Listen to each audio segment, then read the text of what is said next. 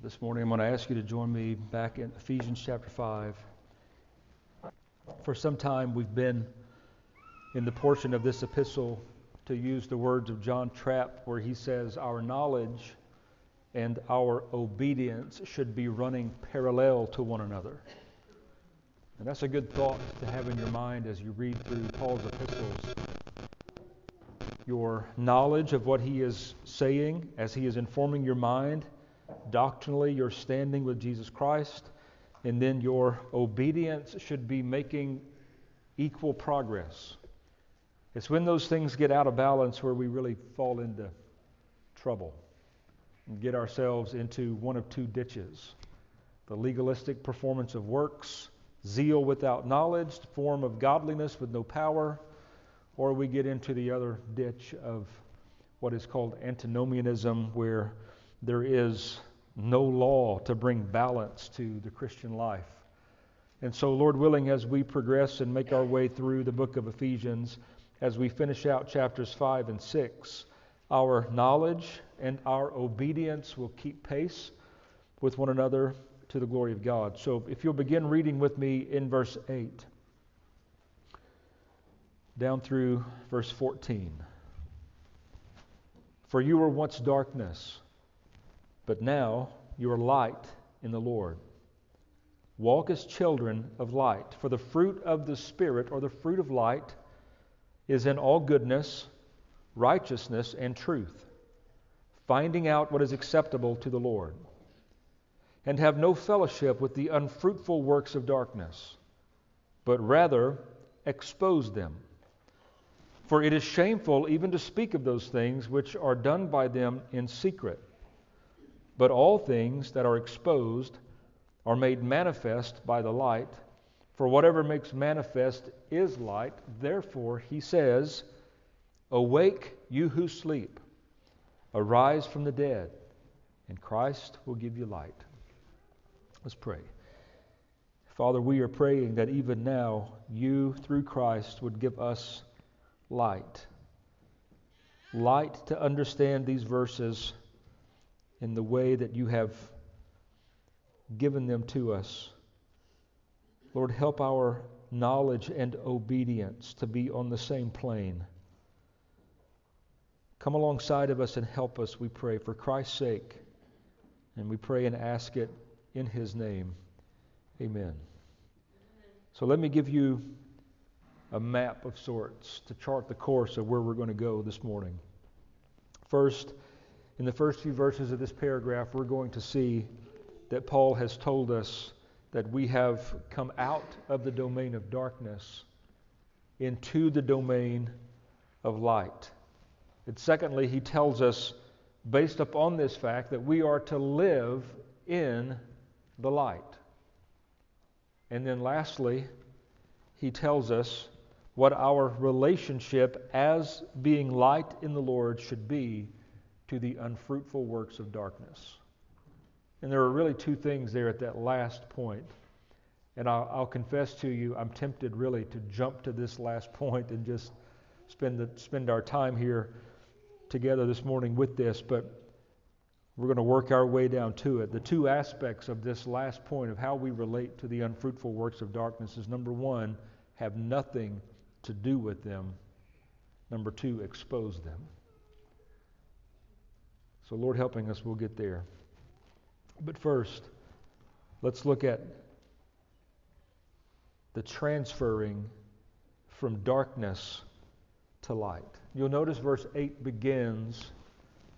carries over from the 7th verse that says, therefore do not be partakers with them. So it's probably going to be helpful for us, since many of you last week were sick and weren't here, and for me even to go back and to read these verses that come just before what Paul is telling us here in verses 8 through 14. If you go back to the 3rd verse, Paul says, actually let's go back to the first verse of chapter 5 to get the whole context. We're told in verse 1 to be imitators of God, to mimic Him in especially this area of loving one another, to walk in love. Then he tells us in the third verse, to the far opposite extreme, to not have anything named among us. He uses these words: fornication, all uncleanness. We said last week, any sexual perversion that you can think of fits in these verses. Let it not even be named among you, as is fitting for saints. But he doesn't just deal with our deeds, he deals with our speech when he says in verse 4, neither filthiness, nor foolish talking, nor coarse jesting, which are not fitting, but rather giving of thanks. For this you know, that no fornicator, unclean person, nor covetous man, who is an idolater, has any inheritance in the kingdom of Christ and God. And then the dire warning here, let no one deceive you with empty words. Why? Because too much is at stake. Let no one deceive you with empty words, for because of these things the wrath of God comes upon the sons of disobedience. Therefore, do not be partakers with them. Now the reasoning is given in verse 8. Why are we not to have any participation with either the works or the workers of the unfruitful works of darkness? Well, verse 8 tells us, because we have come from darkness to light. Look at the words. For you, and this again is plural. This isn't just speaking to individual Christian. It is speaking to all Christians. For you were once darkness, but now you are light in the Lord. Note the contrasts that Paul uses. He speaks of what we once were and what we now are. He speaks of darkness and he speaks of light. This concept of darkness as compared to light is used throughout the Scriptures to illustrate to us the difference of sin and being in sin, and righteousness and being in a righteous standing before God. So the contrasts here cannot be any greater. And there is one verse in particular that I think points to this perhaps greater than any other verse in the Scriptures. And I'm going to ask you to turn to it. It's in Colossians chapter 1, and it's in verse 13. And you'll remember that Colossians itself is a summarized or condensed version of the book of Ephesians. If you take broad categories and you outline them in very broad terms, you can almost identify each section in Colossians with the sections, corresponding sections in the book of Ephesians. So look with me at this 13th verse, Colossians 1. He has delivered us from the power of darkness and conveyed us into the kingdom of the Son of His love. What verse 13 has in mind here, and some of your translations even go so far as to use the word. You and I, now as believers, have been rescued. I believe the New American Standard uses that term. We have been rescued out of darkness and conveyed or transferred or translated into the kingdom of the Son of His love, Jesus Christ. This is what is in view in Paul's mind when we go back to Ephesians chapter 5 and verse 8. The reason that we as believers have nothing to do with the unfruitful works of darkness and do not participate in the activity or the speech of the sons of disobedience is because God in mercy, God in love, made you and me, made us as the people of God, the special objects of His mercy, and as it were, reached down and moved us from darkness into light. And now we are to walk in that light. So the things that are given to us in verses 3 down through verse 7, the activity and the speech of the sons of disobedience for which the wrath of God is coming, and in a very real sense has already come upon them, The reason is that we should not participate in them is because we have been moved out of that realm. We no longer move in that sphere. We've been moved to a different location. Our very lives, not just the environment in which we live, but our very lives have been changed from darkness to light. And notice the wording. Paul is very specific. He does not say, you were once in darkness. He says, you once were darkness. And the opposite is also true. He does not say, now you are in light. He says, now you are light. This is the drastic nature of conversion. Everything made new. God has not just cleaned us up a little bit and knocked off the rough edges. He has totally born us anew. That's why Jesus in his conversation with Nicodemus says, you must be born again. And we are light in the Lord, not by any virtue of deeds that we have performed, but by virtue of our union with the light of the world. Jesus referred to himself as the light of the world back in John chapter 8 in verse 12. So it's important that we keep this right in our minds. We are now light in the Lord, and we are to walk as children of light, no longer as children of darkness. So what does it mean to walk as children of light? I want you to have a large view of the book of Ephesians. From this verse to the end of chapter 6, Paul tells us how to walk as children of light.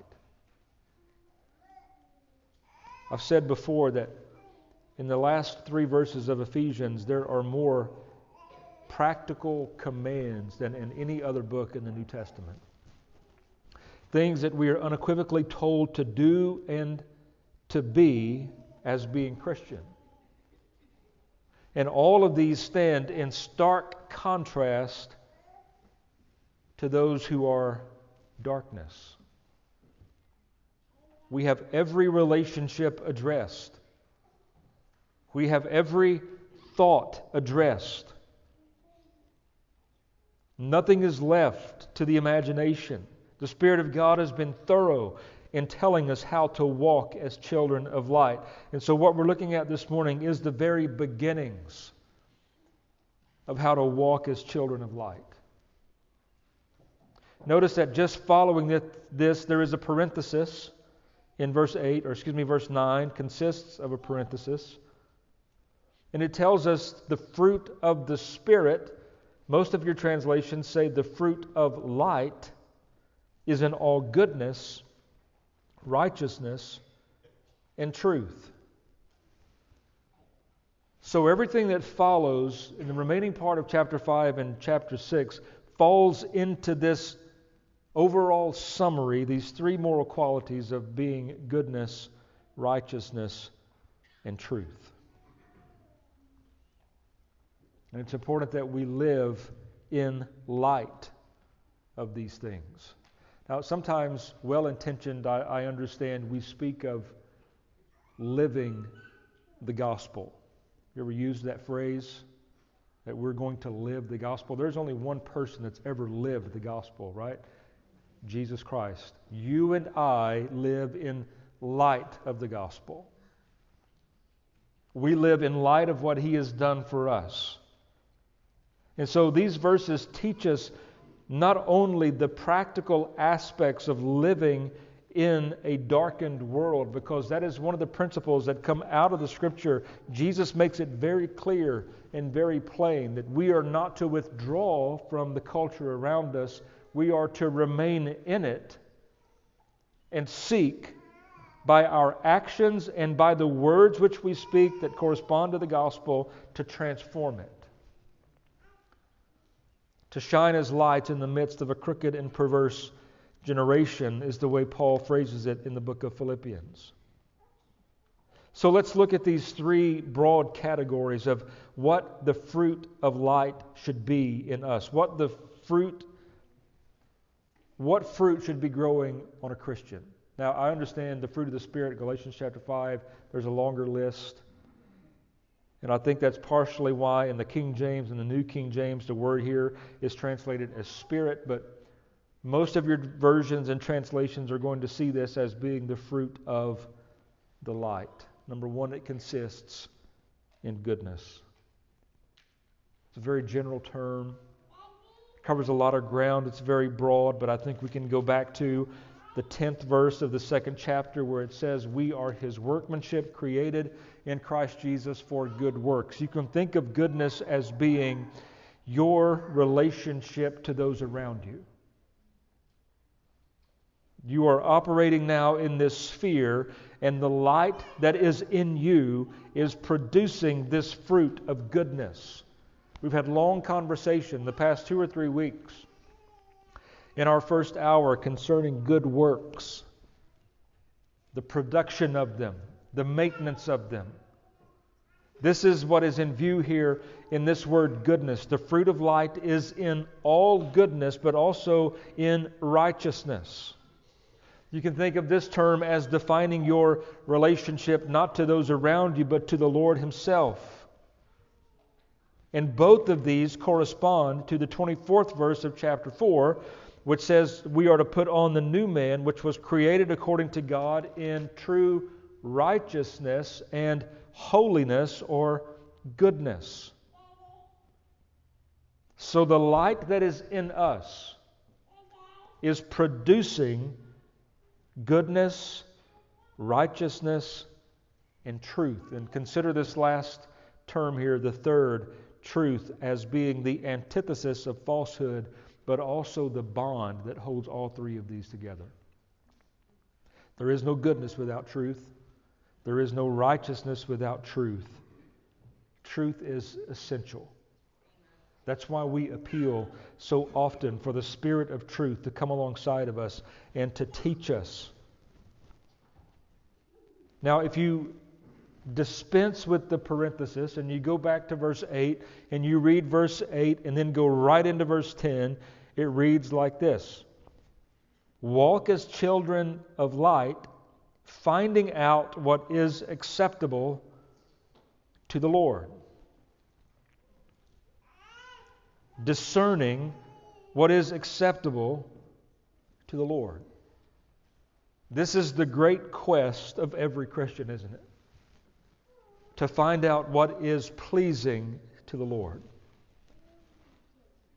The word here for finding out or discerning in some of your translations is a word that is used to test or to try. As we walk as children of light, we are to test and to try and to see what is acceptable to Him. And aren't we thankful that we have the entirety of the Scriptures to teach us what is acceptable to the Lord? Now, if you want to run backward with me, verse 3, fornication and uncleanness, not acceptable to the Lord. Covetousness, not acceptable to the Lord. Filthiness, foolish talk, coarse jesting, not acceptable to the Lord. But then there are other things where we have to discern if our actions are going to be acceptable to Him. And this runs all the way into the decisions and choices that you make in everyday life. And I think verse 9 gives us great help. Here are the questions that we ask. Is it good? Is it right? Is it true? If you can answer affirmatively to those three questions, is it good? Is it right? And is it true? Then you have discerned what is acceptable to the Lord. You can apply that very broadly to any decision that you have to make. And it will help us to come to the conclusion of finding out what is acceptable to the Lord. Now we can get to verse 11. and we can deal with the relationship that we as Christians, as light in the Lord, should have to the unfruitful works of darkness. And the responsibility is twofold. First, avoid the darkness. Second, expose the darkness. And you might have a question arise in your mind. How can I both avoid and expose the darkness at the same time? Well, I think the Scripture answers that question for us. So look at verse 11. First, the first responsibility or the first duty of a Christian in relation to the unfruitful works of darkness, some of which have been detailed for us in verses 3 through 7, are to have no fellowship with them. Now here we have to understand what the word fellowship means. We have a fellowship hall where we have a fellowship meal and we fellowship together in various types of ways. What does that word in its base meaning conveying to us? It means that we have something in common with one another. And that one thing in common that every Christian has is faith in the Lord Jesus Christ. That's the beauty of Christ's church. Our other interests might be so diverse. Your life and your lifestyle, the things that you love and pursue and work toward, and mine can be totally different. So long as they are good, right, and true, can be total opposites. But yet we can come together and have tremendous and great fellowship because of the one uniting factor in our life is that we have fellowship in Christ. So the word at its most basic meaning means to have some common ground. Some common ground to bring to the table so that you can have conversation and edifying conversation at that. So when we go back to verse 11, we see here that Paul says, have no fellowship with the unfruitful works of darkness. Again, have nothing in common with the unfruitful works of darkness. There should be nothing that you have to bring to the table, so to speak, of fellowship with the works or the workers of the unfruitful works of darkness. We are to avoid these unfruitful works. Notice here again another contrast. There is fruit of light, but the darkness has no fruit. It is unfruitful. It does nothing that brings honor and glory to the Lord. The only fruit, if we can say this, the only fruit that darkness bears is fruit of wrath and punishment and judgment. So that brings us to the second point, and it's here where we'll spend the rest of our time. The second responsibility that we have as being light in the Lord to the unfruitful works of darkness is exposure. Expose them. Bringing them to light. The word means to reprove them. But what does Paul mean? It seems like some Christians really glory in this verse. To expose the unfruitful works of darkness. But what is Paul really saying? And secondly, how do we go about exposing the unfruitful works of darkness? These are questions that should concern all of us and questions that I think these verses answer for us. How do I go about, in obedience to the Scriptures, how do I go about exposing unfruitful works of darkness? I want you to see, first of all, Paul does not run to words. First of all, Paul calls us to expose the unfruitful works of darkness by our lifestyle. Okay? Let me prove it. You go back to verse 8. You were once darkness, but now you are light in the Lord. Walk as children of light. Again, the word walk has come up over and over and over in the book of Ephesians. It's going to continue to come up. When we get to verse 15, you'll see that it says walk circumspectly. The word walk refers to a lifestyle, a perpetual, present, and moving forward lifestyle that the Christian now has, and we're told to walk as children of light. Part of that is having no fellowship with unfruitful works, but rather exposing them. Let's go on and read verse 12. For it is shameful even to speak of those things which are done by them in secret. So the second or third question now that we're asking is, how do I expose if I can't even speak about these things? If it's shameful for me to speak of them, how do I then, as a Christian, expose them? Verse 13 says, but all things that are exposed are made manifest by the light, for whatever makes manifest is light.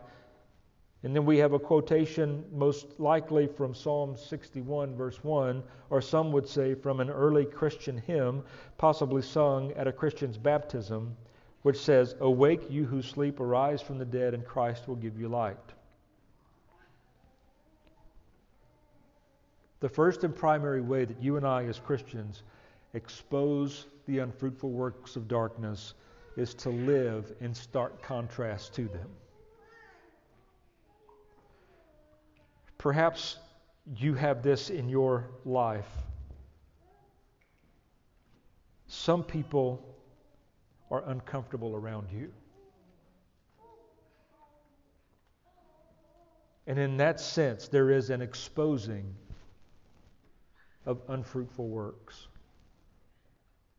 And this is first and foremost done just by your life, the way that you live, the way that you speak, the way that you treat your wife, the way that you treat your husband, how you interpret the world around you, how you handle difficulty, how you handle illness and sickness, how you operate with a renewed mind. And this is what I think Peter has in mind when he says, always be ready to give an answer when asked about the hope that you have. Because those things which should come natural to us as Christians are completely opposite of the way that those who are in darkness or who are darkness live. So when you and I expose, we're doing first and foremost, and I think there is an order here, first and foremost by our life, as we live in light of the gospel, as we live as those who have been translated out of the kingdom of darkness into the kingdom of the Son of His dear love. The rest of chapter 5 and chapter 6 teach us how to live in this way. But that's not all that is in view with the word expose. Sometimes you have to speak. We've already been told to speak the truth in love. And so there's one thing that we operate with, understanding.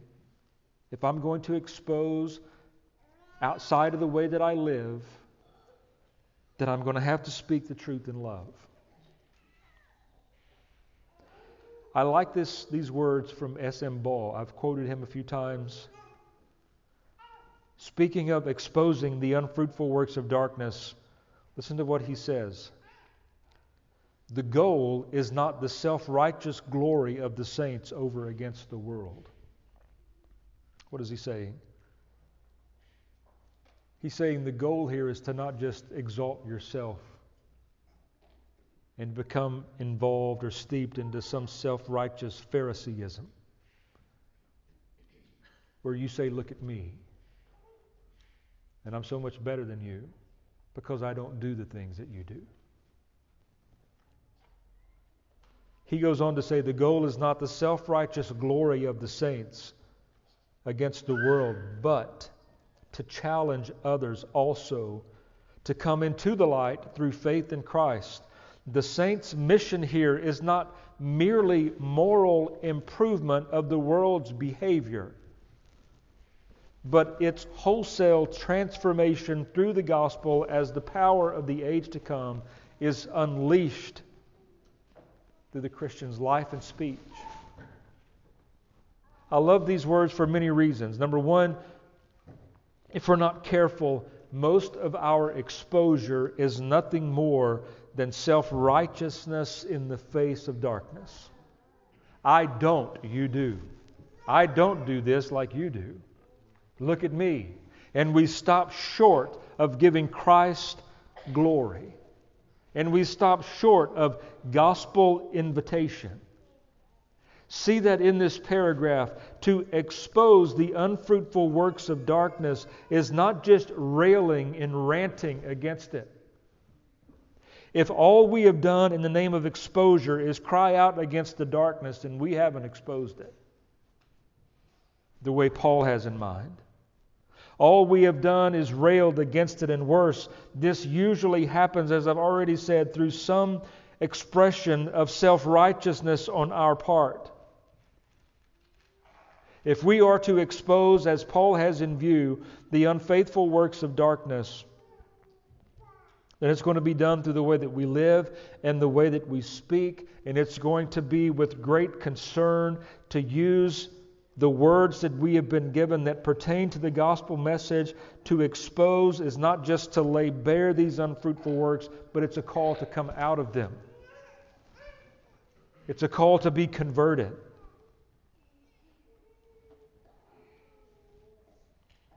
Biblical exposure of darkness here, according to Paul, does not say, look how different I am from you, and stop there.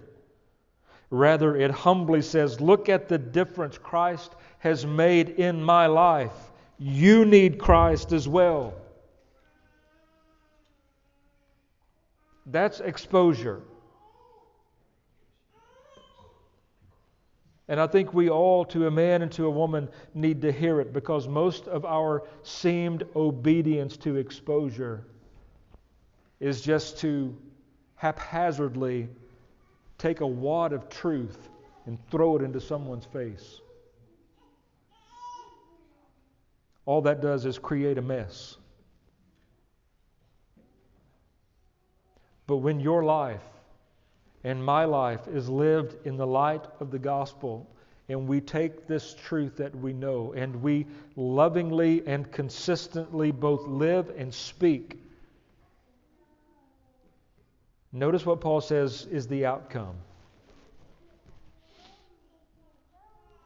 He says, but all things are exposed, all things that are exposed are made manifest by the light. For whatever makes manifest is light. Now here is a variance in translation.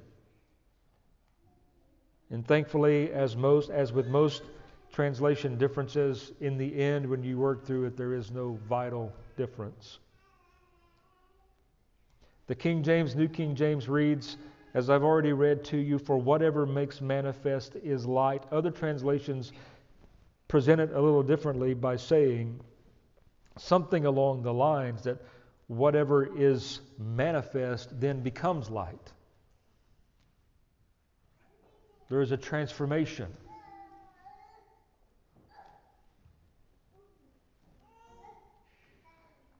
And I think this is depicted in the 14th verse. We'll get there in just a minute. What does light do to darkness? You go into a dark room, you flip on the light switch, and what happens? Darkness is driven away. I think this is what is in view here by Paul in verse 13. darkness is confronted and exposed by light. Light here representative of the work of the Spirit and the truth of the Spirit, the light of the world Himself being Christ who is in us. Our responsibility in exposure is to shine the light on anything that is dark. And in that we expose it. We make it manifest for what it is. In hopes that through that exposure, Christ in His miraculous working power will perform in that life the same thing He's performed in our life. That darkness will be converted now to light. And that takes us down to the 14th verse. Whether this is a reference to Isaiah 61 or some hymn that was sung in the early church, I don't know. I tend to go to the first because it says, therefore He says. And usually in Scripture when you read that there is a quotation or at least an allusion. Certainly this is an allusion to Isaiah 61 and verse 1. Awake you who sleep, arise from the dead, and Christ will give you light. This is the end goal of exposure. The end goal of exposure is not to exalt yourself in the truth that you know. The end goal of exposure is not to exalt yourself in some type of self-righteous Phariseeism. The end goal of exposure is conversion. The end goal of exposure is conversion. So let's play this out in an everyday scenario. You have someone in your life that is practicing the unfruitful works of darkness, which makes them an object of the wrath of God that is coming upon the sons of disobedience. The great desire of your heart should not just be to expose the filth that they live in. The great desire of your heart should be to see them come to Christ. To see them come out of this realm of the sons of disobedience into the realm of the sons of the kingdom, of the sons of God. So verse 14 then represents really what I think is a call, a gospel call. Now, if you read many commentators on this verse, you're going to see two different ways that it's applied. And I think both are in play, really. Some would say, well, Paul is speaking here to believers who have given themselves to some degree in fellowship with the unfruitful works of darkness. And he is bringing this quotation out of Isaiah or this first verse of what may be a Christian hymn in the first century Christianity, and he is calling them to awake to it, to realize what they have done. But most, and here I would find most agreement, this is a call to the unconverted. Awake, you who sleep, and arise from the dead, and Christ will give you light. Now, don't forget that verse 14 begins by saying, this is what He says. I cannot of my own strength, nor can you, look to one who is lost and tell them to operate some power within their life to awake from sleep and rise from the dead. But if He says it,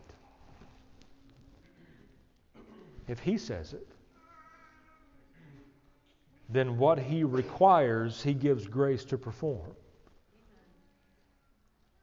I can't help but think of these verses in relation to Christ standing outside of Lazarus' tomb. All He said there was to Lazarus, Lazarus, come forth. But can you see maybe in your own heart and mind in parenthesis these words attached to that? Awake, you who sleep. Arise from the dead, and I, the Christ, will give you light. Now, if He says that, it'll happen. What's interesting here in this paragraph is the way that He says it, or the instrument that He uses to say it. First of all, it's going to be the life of a Christian walking in light, exposing while at the same time avoiding, having no fellowship with the works of darkness. Making manifest everything that is in the darkness by the way they live and the words that they say, and all of it is funneled down to the gospel of Jesus Christ. I think Paul would say, don't think you have exposed anything if you haven't preached the gospel. You haven't exposed anything if you haven't brought the light of the world into the conversation. All you've done is stirred up a dust storm and offered no remedy for it. So the Christian's responsibility is a very delicate one, and it is to, through the way you live and the words you speak, to stir up the dust storm, so to speak, by speaking truth in love, but to always, always bring the remedy of the gospel into the conversation.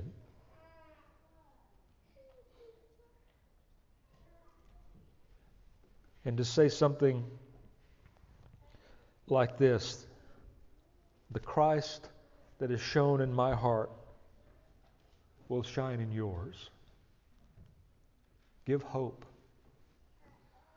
Give those who are mired and lost in darkness the hope of Jesus Christ. Don't just rail against them. That's easy. It's easy to rant and rail against the unfruitful works of darkness.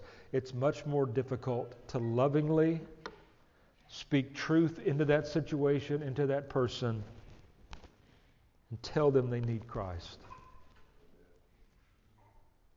Because He's their only hope.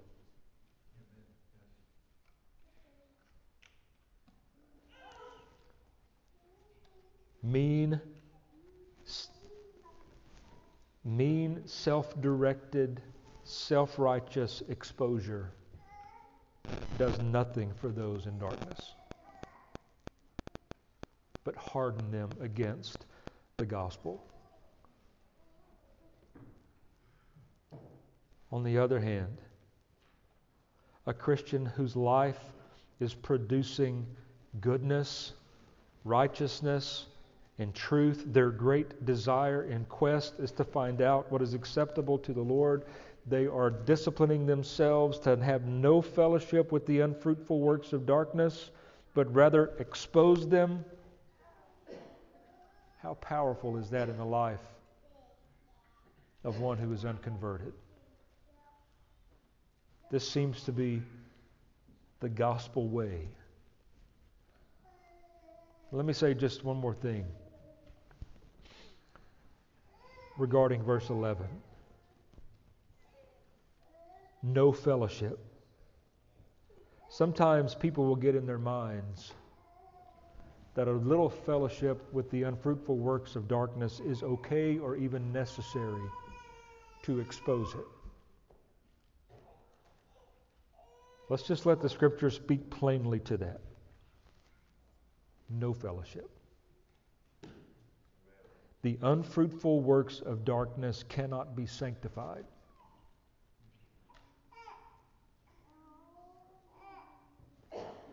So what is our responsibility in relationship? First, avoid. Do not participate. Have nothing in common. Secondly, expose. How? By the way you live in light of Christ's gospel, and then by the preaching of Christ's gospel. I've known Christians who glory in this verse, and they consider themselves the exposers always wanting to rail against the darkness, but not very often bringing in the message of the gospel that is hope. So in our exposing, let us gospel. Let us be preachers of good news and hope, calling those who are asleep to come to Christ. And then here is the miraculous thing. He can do for them what He has done for us. And this is where we began, Colossians 1:13. In grace and mercy, reaching down into your life, giving you a new heart, picking you up in hands of grace, as it were, carrying you over and putting you down into the kingdom of the Son of His love. That's the power of Christ. May He teach us more and more how to be used of Him in this way. Let's pray. Father, we thank You for these words, and with great fear and trembling we consider this responsibility of ours as Christians toward the unfruitful works of darkness. Lord, help us to be obedient to both of these things, to have no fellowship with them, to not partake in the works. Help us to see the works and the workers as distinct.